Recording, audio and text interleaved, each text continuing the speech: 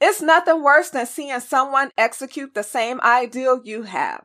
I've had this ideal to create a book, clarity cards, and a journal to support the cards. I want to create stationery and products that motivate people to find clarity, get done, and win. The first step was to launch the Sincerely Her podcast. Although I have worked on the other items, I'll admit it's been a slow process. Meanwhile, I see so many people selling the products I have always dreamed about creating.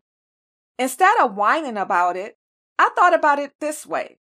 There are examples for me to follow, lessons to teach me what to do and what not to do. The most important thing I realized is they aren't me. Hi, I am Tam.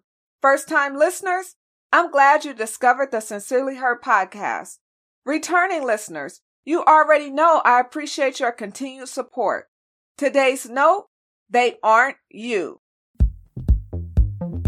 You are listening to the Sincerely Her podcast. This isn't an ordinary podcast. This is a podcast that will help you find clarity and win. Have you ever wanted to do something but worried about what someone would think? Do you have $1 million ideal only to discover someone beat you to it? Are you self-conscious about what people may think if you do something that has already been done before? Here's something you may not know. People usually don't care. Stop overthinking it. Only you know what is best for you. Chances are, no matter what you want to do or create, someone already did it.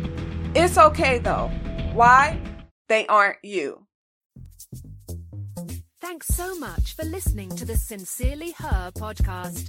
Remember, be you, trust yourself, be happy, travel, be authentic, have confidence, and never give up.